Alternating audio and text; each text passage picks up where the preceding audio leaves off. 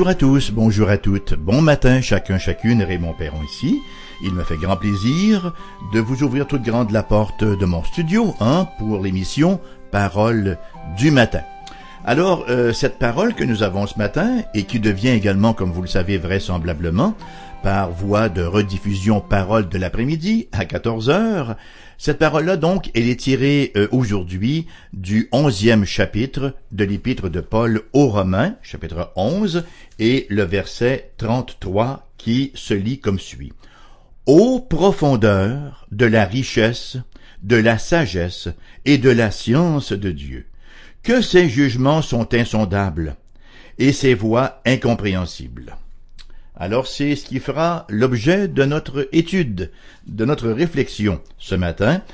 En fait, nous ne verrons même pas le verset au complet, parce que nous allons nous limiter à plusieurs petites parties. On va le faire en quelques émissions. Et ça, je vous l'avais d'ores et déjà mentionné lors de notre dernière émission, que nous allions revenir sur cette péricope de la fin de Romains 11, où nous retrouvons quelques-uns des attributs de Dieu. Alors nous allons donc consacrer quelques émissions à considérer ces mêmes attributs et conséquemment à mieux connaître le Dieu que nous adorons et qui nous a rachetés à si grand prix. Dans un premier temps, il est très important de comprendre qu'un attribut, ce n'est pas quelque chose que Dieu possède, mais c'est ce qu'il est. Dieu est omniscient. Ce n'est pas tant qu'il possède une certaine connaissance, non, il est la connaissance. Dieu est sage. Non pas il a de la sagesse, il est la sagesse même. Dieu est bon. Un attribut, c'est ce qui décrit la nature d'une personne. En fait, ce que Dieu est, c'est ce qui définit l'attribut. Pour la simple raison que Dieu est la référence ultime de bonté, de justice, de sagesse et de toute vertu. Il est bien important d'être au fait des attributs de Dieu. Nous avons tendance à imaginer que Dieu est comme nous. Nous avons tendance à se faire un Dieu à notre image, ce qui est très très très loin de la réalité. J'aime ces paroles du prophète Ésaïe qui remettent certainement les pendules à l'heure. Ésaïe chapitre 55 au verset 8, l'Éternel Dieu qui parle, « Car mes pensées ne sont pas vos pensées, et vos voix ne sont pas mes voix, dit l'Éternel. » Gare à la tentation du réductionnisme, de réduire Dieu, de l'abaisser à notre niveau. Luther un jour fait le reproche suivant à Érasme, il lui écrit « Votre conception de Dieu est trop humaine. » Vous voyez, Dieu n'est pas humain, Dieu est divin. Et Luther dirait à Érasme « Votre conception de Dieu est trop humaine. » Dans un premier temps, il nous faut réaliser sans embâche que personne n'est comme Dieu.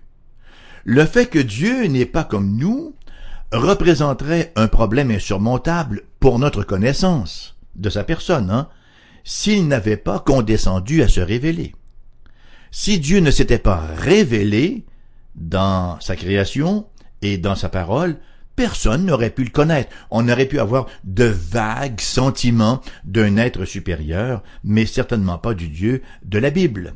Lorsque nous approchons la question des attributs de Dieu, nous n'avons aucunement la prétention, cependant, d'en acquérir une connaissance exhaustive. D'ailleurs, la plupart du temps, vous l'aurez noté, nous utilisons la forme négative pour le décrire. Dieu est infini, Dieu est immuable. Il y a le petit préfixe privatif là au début. Nous divisons généralement les attributs de Dieu en deux catégories. On parle de ces attributs communicables, c'est-à-dire ces attributs que nous partageons jusqu'à un certain point par analogie. Comme par exemple, Dieu est bon, on peut nous-mêmes être bon jusqu'à un certain point, mais il n'y a pas beaucoup de référentiels là, pas beaucoup de comparaisons, bien sûr, entre la bonté de Dieu et la nôtre. Et on parle aussi de ces attributs incommunicables. La connaissance de Dieu, Dieu est omniscient, nous ne sommes pas omniscients. Nous verrons donc certains de ces attributs-là que nous rencontrons au verset 33. On ne fera pas une étude de tous les attributs divins, mais de quelques-uns de ces attributs-là que nous rencontrons au verset 33, que je vous relis dès maintenant pour nous garder bien au parfum là.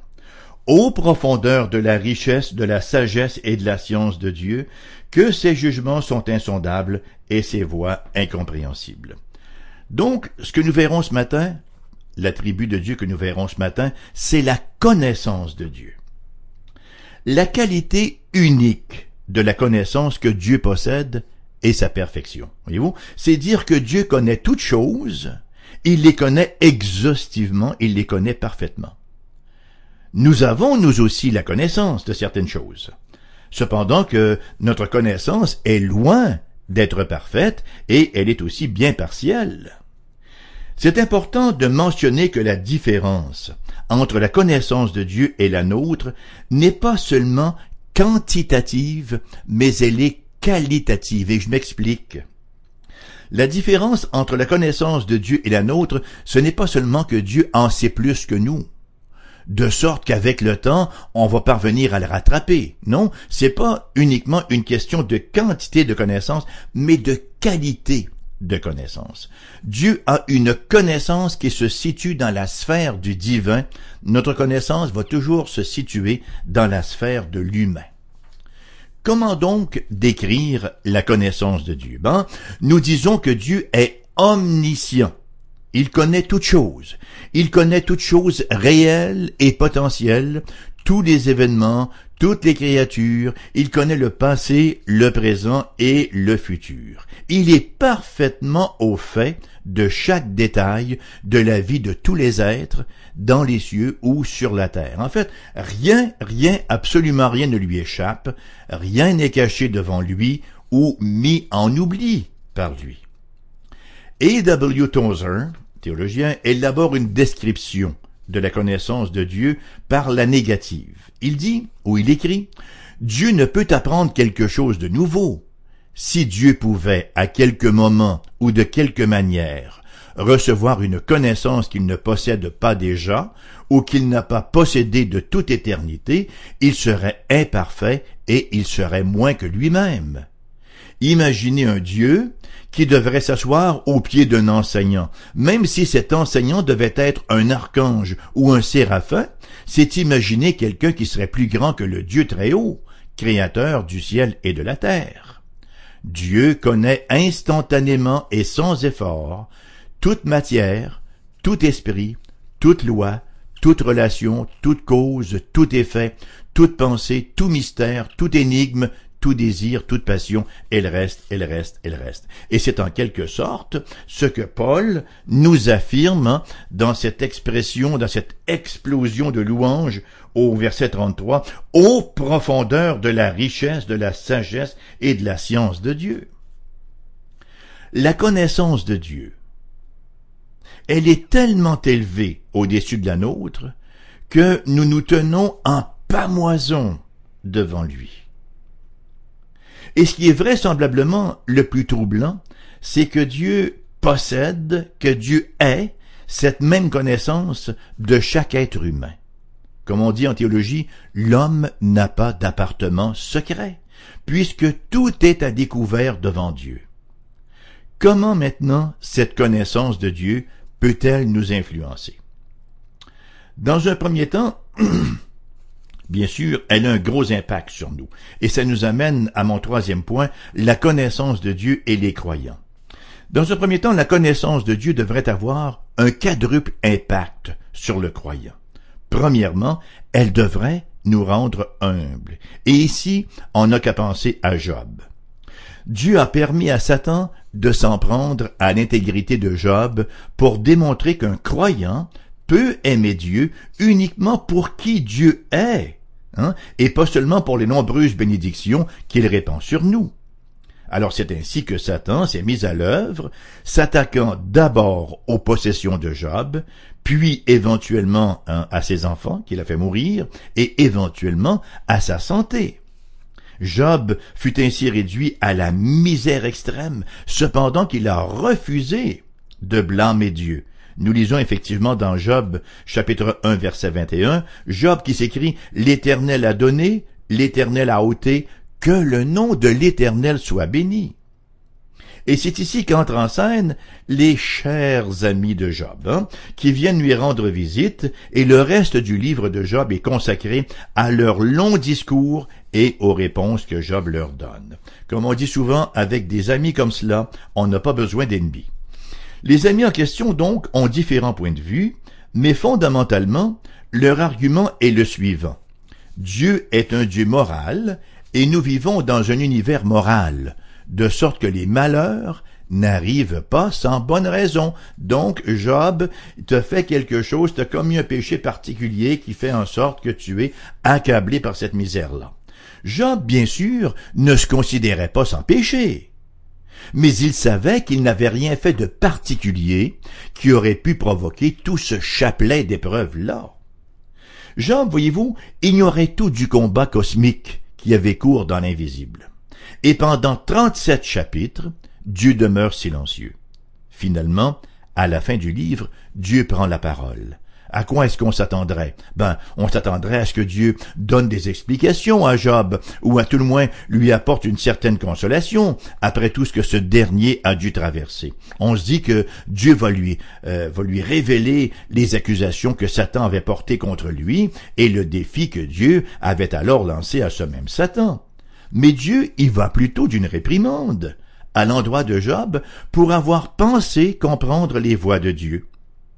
Et Dieu procède alors à une longue interrogation, un long interrogatoire pour bien faire ressortir l'ignorance de Job. Et c'est ce que nous lisons dans les versets 2 à 11 du chapitre 38 de Job. Dieu qui parle. « Qui est celui qui obscurcit mes desseins par des discours sans intelligence ?»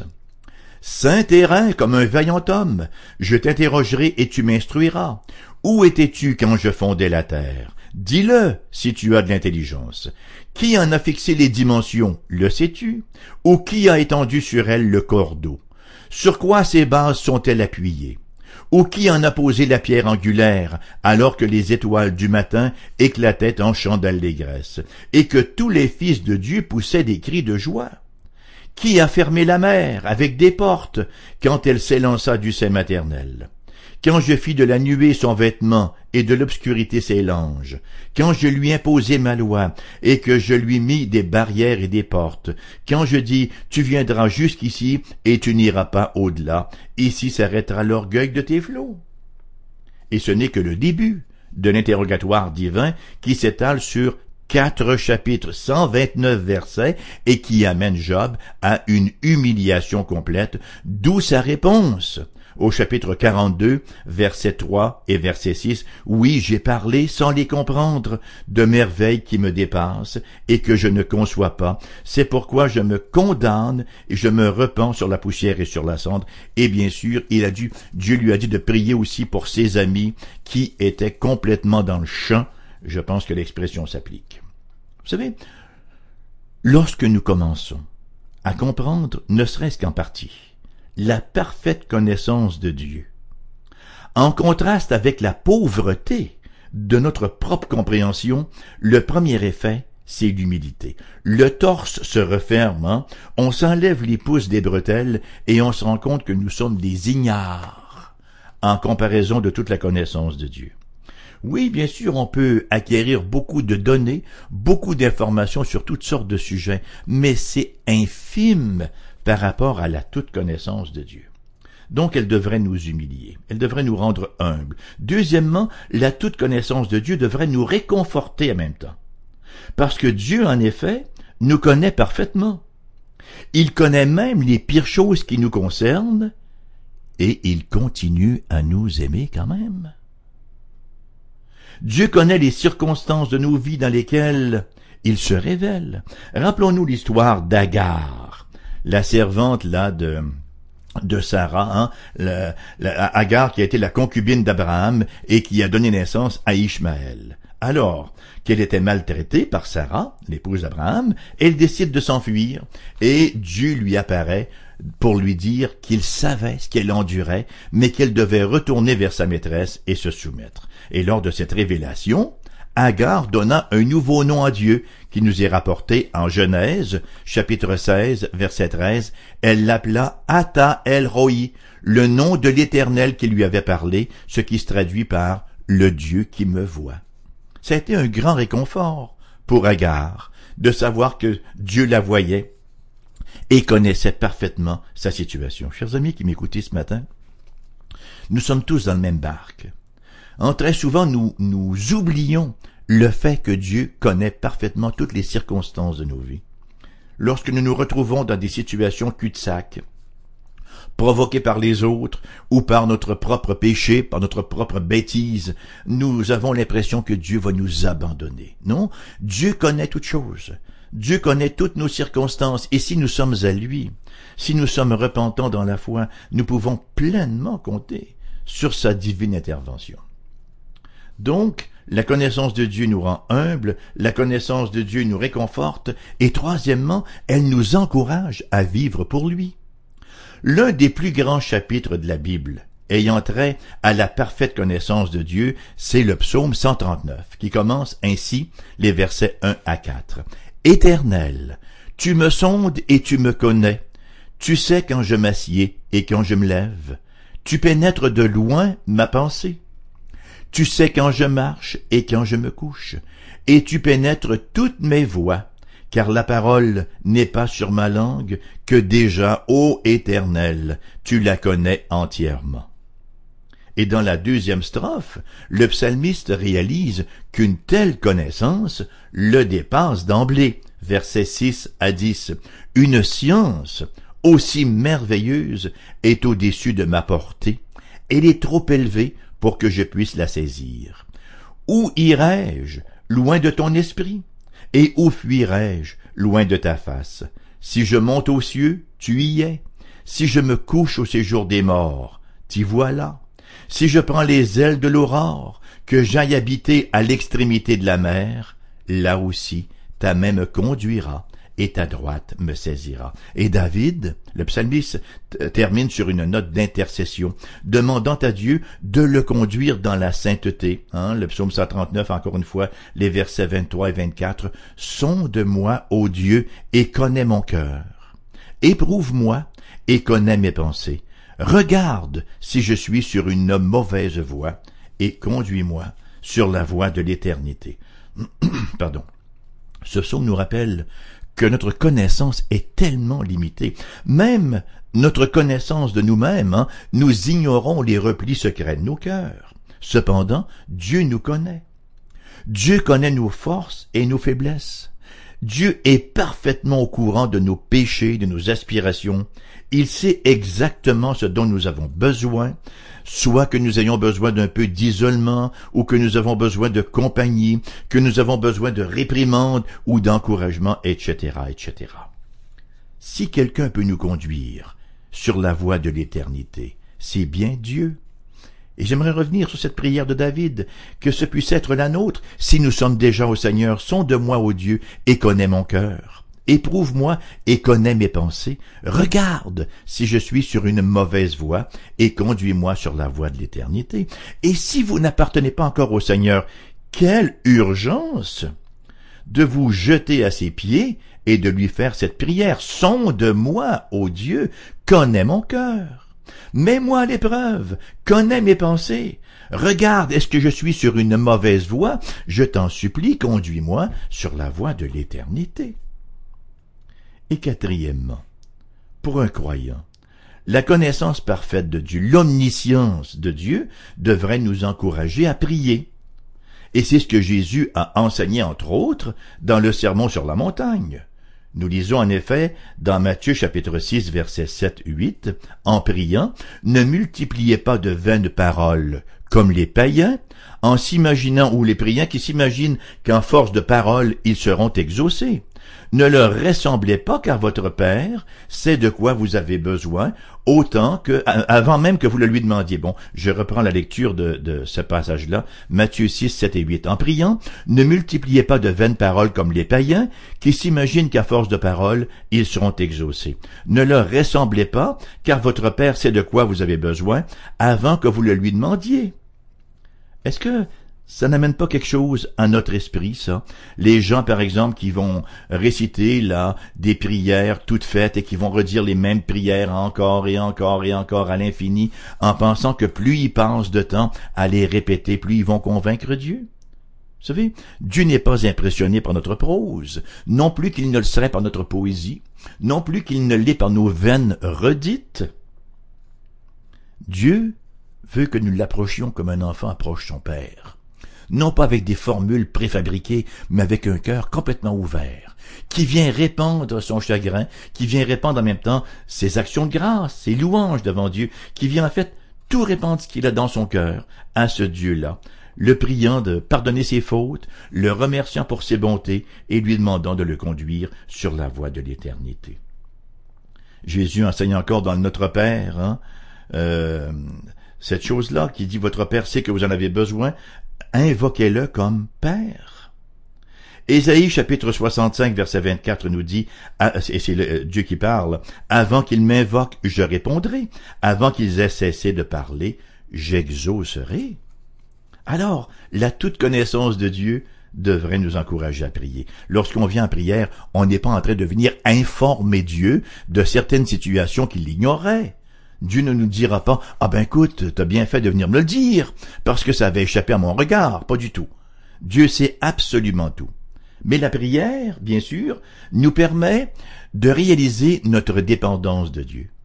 Dans un deuxième temps, Dieu, souverainement, a choisi la prière comme moyen pour accomplir ses décrets. Dieu qui a décrété que les choses arriveraient, a aussi décrété par quels moyens les choses arriveraient, et la prière est un de ces moyens-là. C'est la raison pour laquelle nous disons que la prière est un moyen de grâce.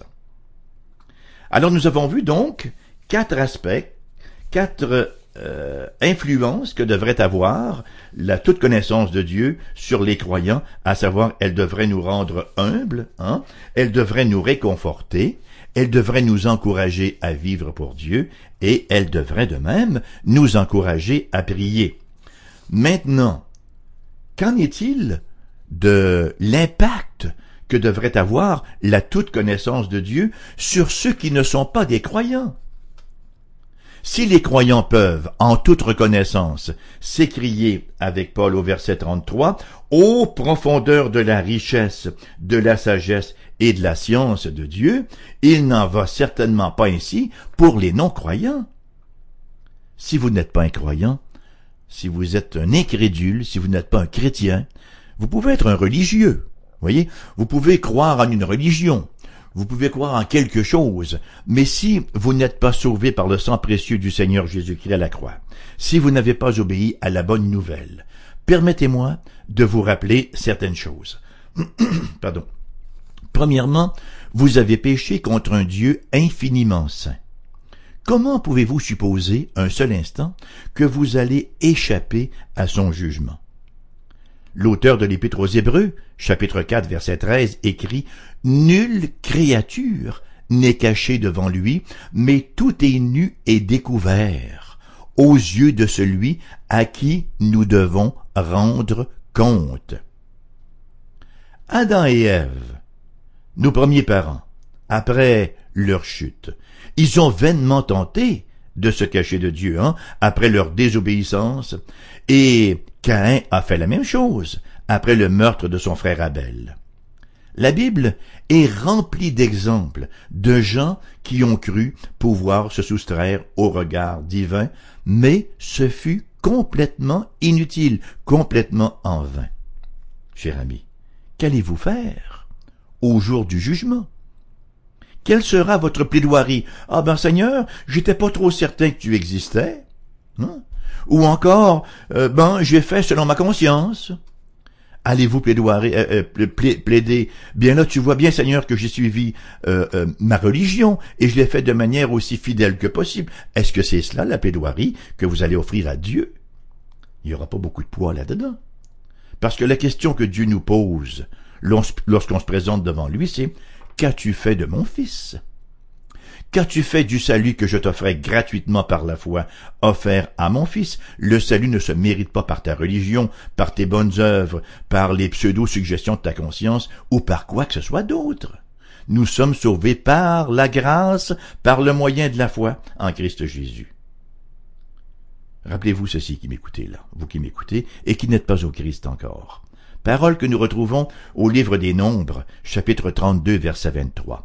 Sachez que votre péché vous atteindra. Vous ne courrez jamais assez fort pour vous distancer de votre péché. Votre péché va toujours vous rejoindre, vous atteindre et pointer son doigt accusateur sur vous. Donc, en tant qu'être humain pécheur, nous avons intérêt à avoir un très bon avocat auprès du Père. Et la Bible nous dit que ceux qui ont la foi en Christ Jésus, ils ont effectivement le Christ comme avocat, comme paraclet auprès du Père. Et le Christ n'a jamais perdu une cause. Donc, permettez-moi ce petit conseil, très humblement, amicalement, fraternellement, en terminant. N'attendez pas le jour du jugement. N'attendez pas le jour du jugement. Jésus est mort en croix pour des pécheurs comme vous et moi. Nous sommes tous pécheurs. Jésus est mort en croix pour des pécheurs comme vous et moi, pour nous sauver du jugement, ayant porté ce jugement lui-même à la croix. Qu'est-ce que le Christ est allé faire en croix? D'abord, comment a-t-il vécu? Il a vécu une vie parfaite, sans faute, sans péché.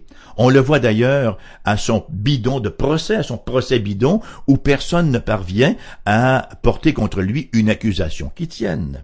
Jésus a mené une vie parfaite. Là où Adam a échoué, Jésus a pleinement réussi. Le Fils de Dieu incarné, la deuxième personne de la Sainte Trinité, a vécu une vie sans péché. Et pourtant, c'est lui, selon même la prophétie d'Ésaïe 53, c'est lui qui ira mourir en croix pour porter la colère de Dieu, pour porter le jugement que méritaient nos péchés, de sorte que si nous croyons en lui, si nous recevons par la foi son sacrifice, si nous croyons qu'il l'a opéré pour nous, nous sommes sauvés. C'est la raison pour laquelle nous lisons au livre des Actes, chapitre 16, verset 31, et je vous invite, si vous n'êtes pas un croyant, à vous trouver un Nouveau Testament, une Bible, et à lire ne serait-ce que ce verset-là, Actes, chapitre 16, verset 31, crois au Seigneur Jésus et tu seras sauvé.